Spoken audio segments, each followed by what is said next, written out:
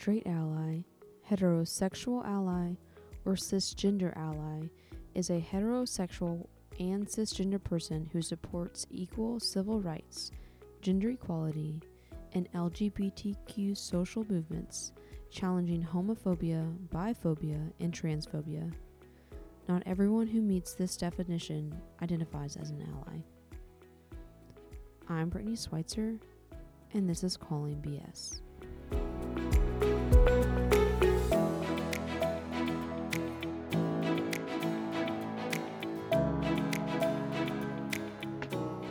Okay.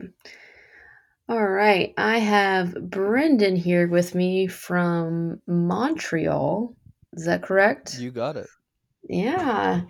And he's here to kind of give his insights on different parts of, I guess, being an ally in the LGBTQ community. So, one question I always start off with, Brenden, is what do you identify as? So I identify as straight and ally to the community, and it's so great to be on, Brittany. Thanks for having me. Thanks for being here. Now, do you have many friends in the LGBTQ community? I do actually.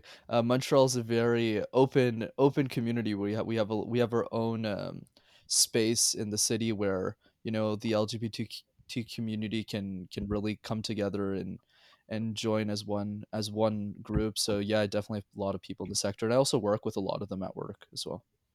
Oh, amazing. So do you have any stories with anybody as being an ally in the community, like from where you work or just your friends in general? Any stories of them coming out or discrimination? Yeah, of course. I would say one that comes up to me is I have a friend named Ricardo in one of the companies I used to work at, and he's a huge change maker within the company. I think it goes to show you how much of a difference you can make as one individual. So he started a movement at his company that I used to work at, Price Waterhouse, about creating events for the LGBTQ community where people can Hmm. gather and share their experiences and ways that we can come together, whether you're an ally to the community like me, or whether you're someone who's a part of the community. We can join as one and figure out strategies and ways of how do we do business better, right? And I think that's one thing that comes up to everyone listening right now. If you're part of a company that isn't as supportive as a big conglomerate would be, like an IBM or a PwC, try and find other people within the community in your company and band together, because that's what will make the management team in your company realize that this should be a priority, especially with what's happening now with the different movements and Hmm. pandemic. I think now, instead of looking at this as a negative, I think we can flip that coin and say this is probably the best time ever to start that movement. So go ahead and start it. That's amazing. So he started it within your company or one of his a company he worked at? You got it. So that was the company that he was working at. So I used to work there, and I was helping Okay. him with some of the events. So what I find interesting about the initiatives that Rick took on was it wasn't just, a happy hour where they talked about different issues. They also had panels, they also had coding challenges on how we can code and create applications and programs are a lot more inclusive to that community as Hmm. well, and keeping those constraints in mind when creating products or services. So it's similar to how do we build products for, like, we don't when we design a product, when we design a software, we don't have that community in mind, right? And that leads to different flaws and gaps in Hmm. the product or service. So that's the angle that I think Rick took on, that I think is really important, because we kind of miss that part of the equation sometimes.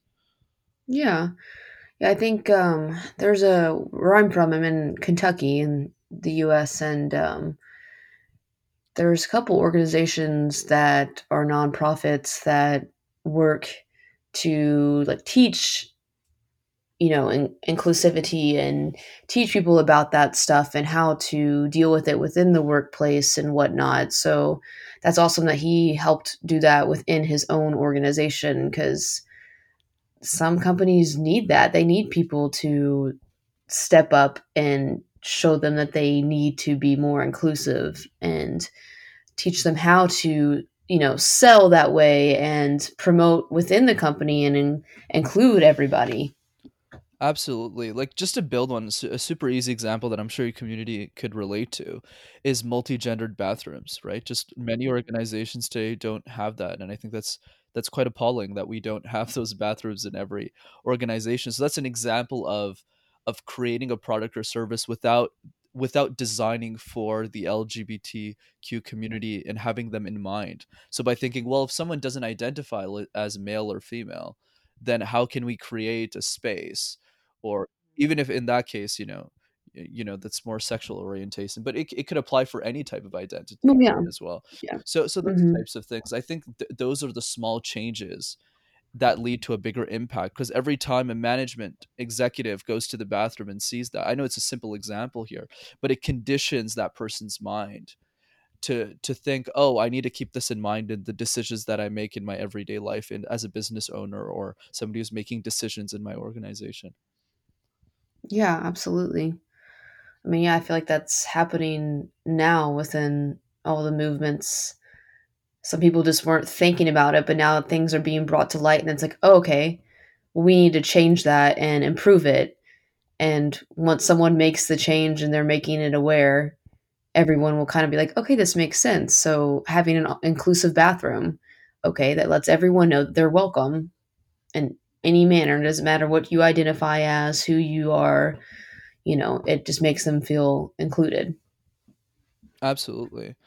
Like, I think one interesting thing we'd talk about is this idea of why the movement was so successful in such a short period of time, right? This is something I've always thought about as someone who wants to keep solving as many problems, whether it happens to be equality amongst genders, races, and ethnicities, or whether it's, what I do in public speaking. So for instance, if you think about the movement itself and the legalization of gay marriage specifically, what I find fascinating is how quickly the problem got solved.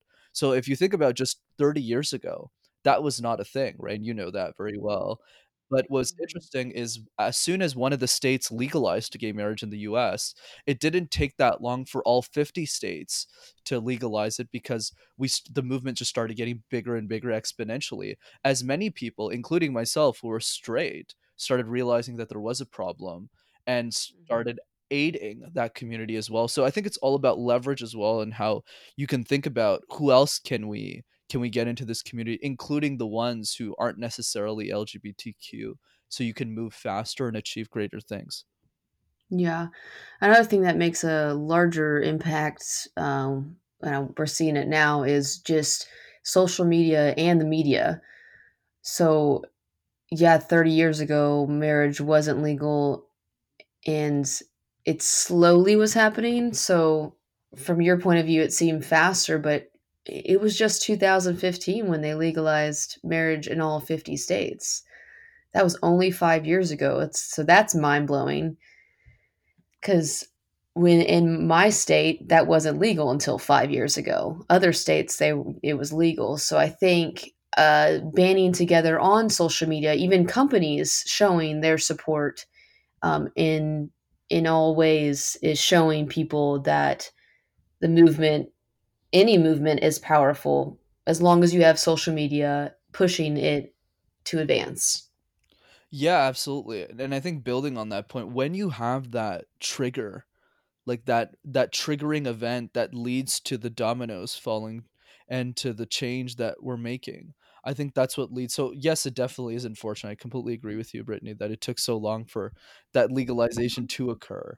But I think what's also great, because I always like looking at the positives, right, is Yeah. is how, because that's how we move forward, is just how quickly all of the states legalized together. So if you think about Mhm. Massachusetts, which I believe was the first state, but don't quote me on it, which is around 2005, 2006, and then all the way over that span of 10 years, everyone just legalized. So I think it's those types of changes we need to think about. So for example, one easy thing the audience can think about is, how can we band together as a community so that every single organization has multi-gendered bathrooms? So you can look at me and say, Brendan, that's not a big change.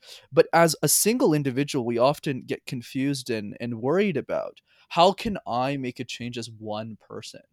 And what I always tell them is, make that small action. Because once you have that quick win, so let's say you work at a company right now that doesn't have those multi-gendered bathrooms, and you get a petition together. It takes a couple of months, and you get it done. that leads to what I call momentum. And that momentum gets everyone else in the community excited about doing that. And then we can move on to the next small change and the next one. And then they start to rally up very quickly. Yeah, absolutely. Have you ever had to defend anybody in the LGBT community within the workplace? So I've been very fortunate because all of the companies I've worked for in my life, there's never been a situation that has occurred simply because I'm young. So when I entered the Mhm. workplace, I was already quite young, and there's already large acceptance. The Mhm. culture has already pretty much been changed, and I've also worked at very big conglomerate companies like IBM or PwC. So those companies are very proactive. They already had their own communities and their own events when I came on board. It's just what Rick did at PwC is he really added more efforts to what was already being done. So unfortunately for me, I never had to be in that instance because I was lucky that I picked the right companies to work for. Yeah, that's good. That's one big thing when you're choosing a company is watching what their morals are and values are in a company. And if you see that they're going to be inclusive and it has a diverse community, you're in the right company because you want to be somewhere that's going to be forward moving, not backwards. Absolutely. Absolutely. So, what are other ways that we can also support and help the LGBT community? For you, example, as an ally, like what else can we do within the workplace? What's another example beyond the bathroom? Of course. So some things that come to mind. So I think I'll speak on this from a business perspective and also what my area of expertise is so I can add some specific value here. So I think one is understanding the business case behind the LGBTQ community. So let's think about this from a business perspective. That's what's really going to get management moving from my perspective. So if you think about banks or like we take a Chase Bank or a Bank of America or an RBC in Canada or different companies that are client facing. So let's say you take an IBM or a PwC. The reason in a practical sense why they've adapted to this new change in the culture so quickly is not just because they're supportive of the community, but also because it makes sense business wise. So let's say, for example, I work at a bank and I don't have a director who's a part of the LGBTQ community. So let's say you're a wealthy client and you realize that there's nobody in my company that has someone in that community. You're just going to go to another bank, right? Mhm. So what's interesting from a client facing standpoint is we're forced to change. And I think that's a good thing, right? We Yeah. have to leverage that. That's a great thing. So what you want to think about first is whenever because we have to understand that the world works on incentives, right? So if we Mhm. see someone who isn't agreeing with us, who doesn't believe what we believe, the first thing we need to do is understand why they don't and then shift that perspective to something they want. So let's say there's a company that wants to make more money and they say, well, this is too expensive. We don't have time for these types of events. You can retort with, well, how many clients are you losing because you're not investing in this type of initiative, in this type of impactful work?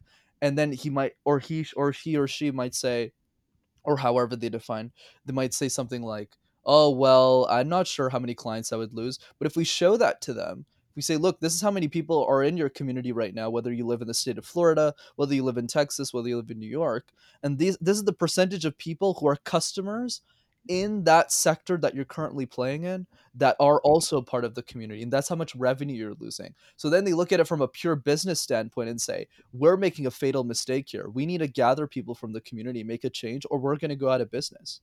Right.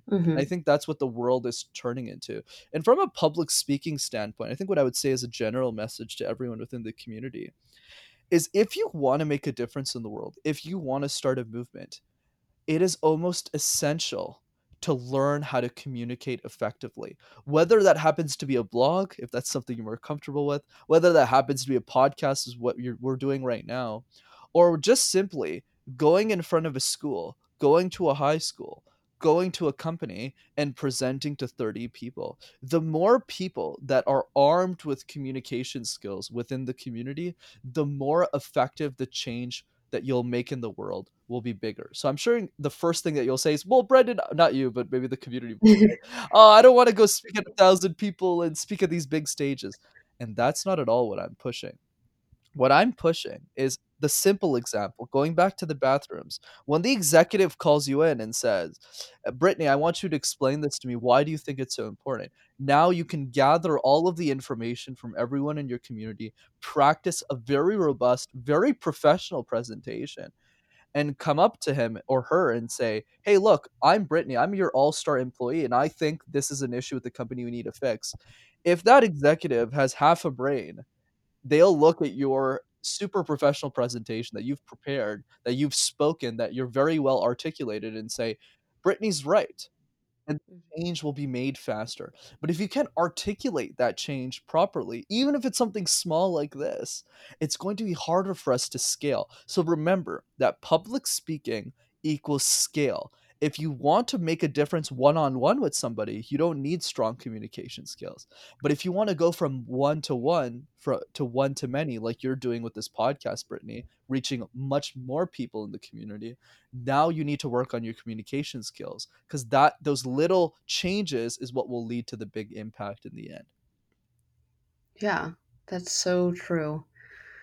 Yeah, because I mean, so I own my own company, and I only have there's 10 of us, so that's as long as you can articulate what you're saying to, like, even for me, to my employees, they're gonna understand, and they're gonna be like, okay, that that's good. But my other point is, as an owner of a company, which is what I am, and I give my employees, as the owner, all the right to come up to me and say what change also needs to be made. So I might not personally think of something, and it's not that I'm even being, I'm not including people. I just might not think of it myself. But if someone comes to me, like you said, and says, hey, this change needs to be made, I'm like, wow, thank you, first off, to coming and telling me and articulating what you need to say. I think that's a great idea, and then we can make the change. So you're right on. As an owner, I'm completely there with you. As long as, public speaking, when you talk to someone and you explain what you want to be changed, it can go a long way. I love that, Brittany. I think that's a great perspective that you added there. And I think one other lens we can look at it is from the business owner one as well. So let's assume, like, not you specific, because I know you're a business owner, but you're a business owner in general within the community. The next thing you Hmm. can do is ask yourself, within the same sector that I'm playing in, who else who other the based on every other business owner in the room or in that sector, who is more supportive or less supportive, and who are less supportive, and why is that the case? And then you can band together with the people who are supportive as business owners and make a much bigger impact within that space. Yes. Yeah. So I have a business coach. And so every quarter we actually get together for quarterly planning. And this isn't about LGBTQ, it's actually about millennials. So I was in the CEO circle talking to them, and one of them started kind of bashing millennials. And I'm sitting there like, wow, I'm a millennial. I own a company. I'm very successful. I have employees that, they look up to me, and we're making changes in the world as millennials. And he's just going on about how, what are the things that they say about millennials, that they're um Lazy. yeah, lazy, that they're entitled, and all this stuff. And I'm just like, man, you're really seeing this the wrong way. It's They want to find a point. Like, they're not trying to work. They want to work to get money, but they also want to work for a purpose. They're not just going to go to work to just get a paycheck. There's a difference. Like, they want to make a difference in the world. And he was like, no, no, like, millennials are this way. And I was literally like, I am a millennial. He goes, but you're different.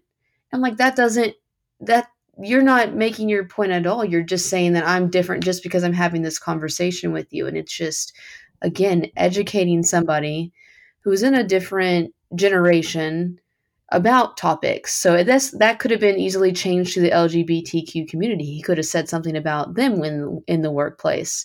And it's just, you got to help people even somebody that's in a different company, help them understand that what you're saying isn't necessarily correct, and you have your own opinion and perspective, but you need to learn from others to gain, acceptance in your own company. Because if you're sitting there bashing millennials, who's going to be the next generation that even comes in there to work if you don't accept them? Mhm. No one. You're going to have a dying company soon.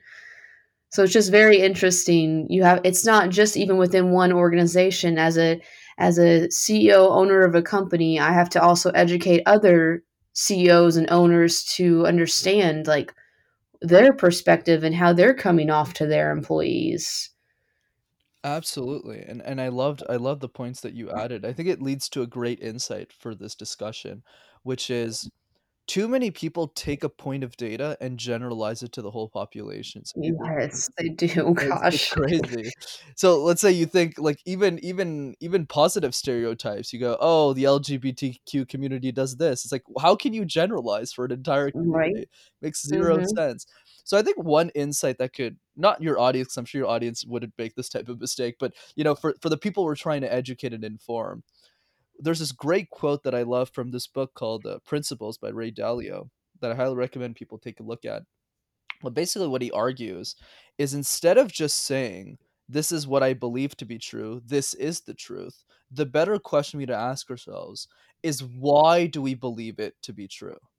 So let's say we think about gay marriage in the 1990s, that was just not a thing. People thought it was wrong.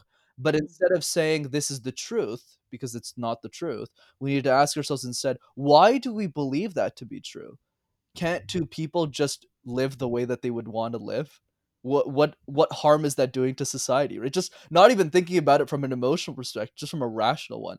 If two people Mhm. from the same gender or however they identify as come together as a union and don't do harm to other people and are just happier, doesn't that just make sense? Right? Just from a rational Yeah. perspective. So I think that's what's missing in society is as humans when we grow up in and you know all this but I'm just repeating I guess for your audience is as we grow up we learn new tendencies we essentially forget to remove those tendencies and challenge the very thing that we believe, and most people aren't willing to do that, like the executive you mentioned. That's what leads to all these problems in the first place. Yes, exactly.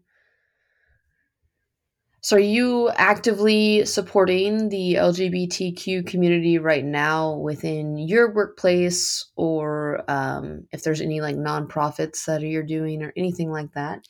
Yeah, of course. So the way that I always like to approach it is, and I think the point that I'm driving with my impact is it's always important to do what you believe will add the most value to the community. So for me, what I do is, podcast shows like this to show my support for the community. I attend a lot of events at work, but the big thing that I do for me as an individual is my goal in life is to arm the world's change makers to share their ideas with the world, because I found that there's not that great no great resources on how to speak properly and how to communicate.